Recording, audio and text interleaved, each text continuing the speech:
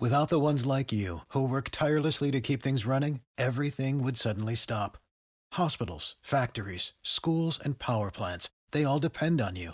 No matter the weather, emergency, or time of day, you're the ones who get it done. At Grainger, we're here for you with professional-grade industrial supplies. Count on real-time product availability and fast delivery. Call, click Grainger.com, or just stop by.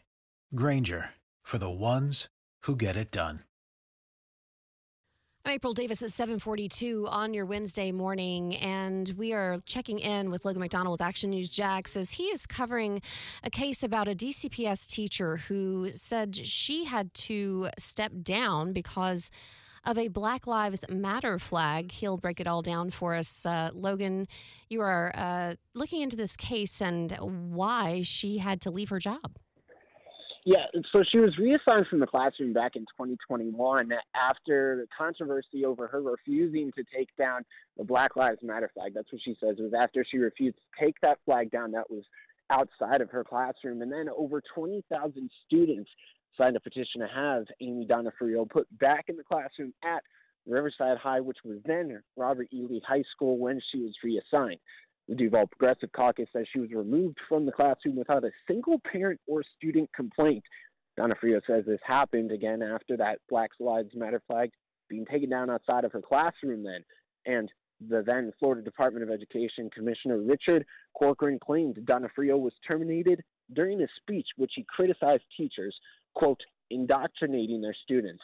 However, the district told Action News Jax Donofrio was still in a paid non-classroom role at the time. And now today she's set to appear in a Duval County courtroom at 9 o'clock for her teaching license, with a rally taking place an hour before. Yeah, and so has there been any kind of precedent? Have parents or teachers been able to say anything about this? Has there been a hearing, or will there be a hearing? Yes, there's going to be a hearing today at 9 o'clock for her teaching license, and then Florida Education Commissioner Richard Corcoran was sued over this additionally on behalf of Amy Donofrio. So today that rally at 8 o'clock for those speaking out in support of the teacher, and then a hearing for her teacher license at 9 o'clock. And is the rally outside the Duval County Courthouse? Yes. If they want to show their support. Okay, good to know. Thank you so much. And I know we'll be keeping everyone up to date on what happens in the courtroom at 9 a.m. That's Action News Jax's Logan MacDonald reporting.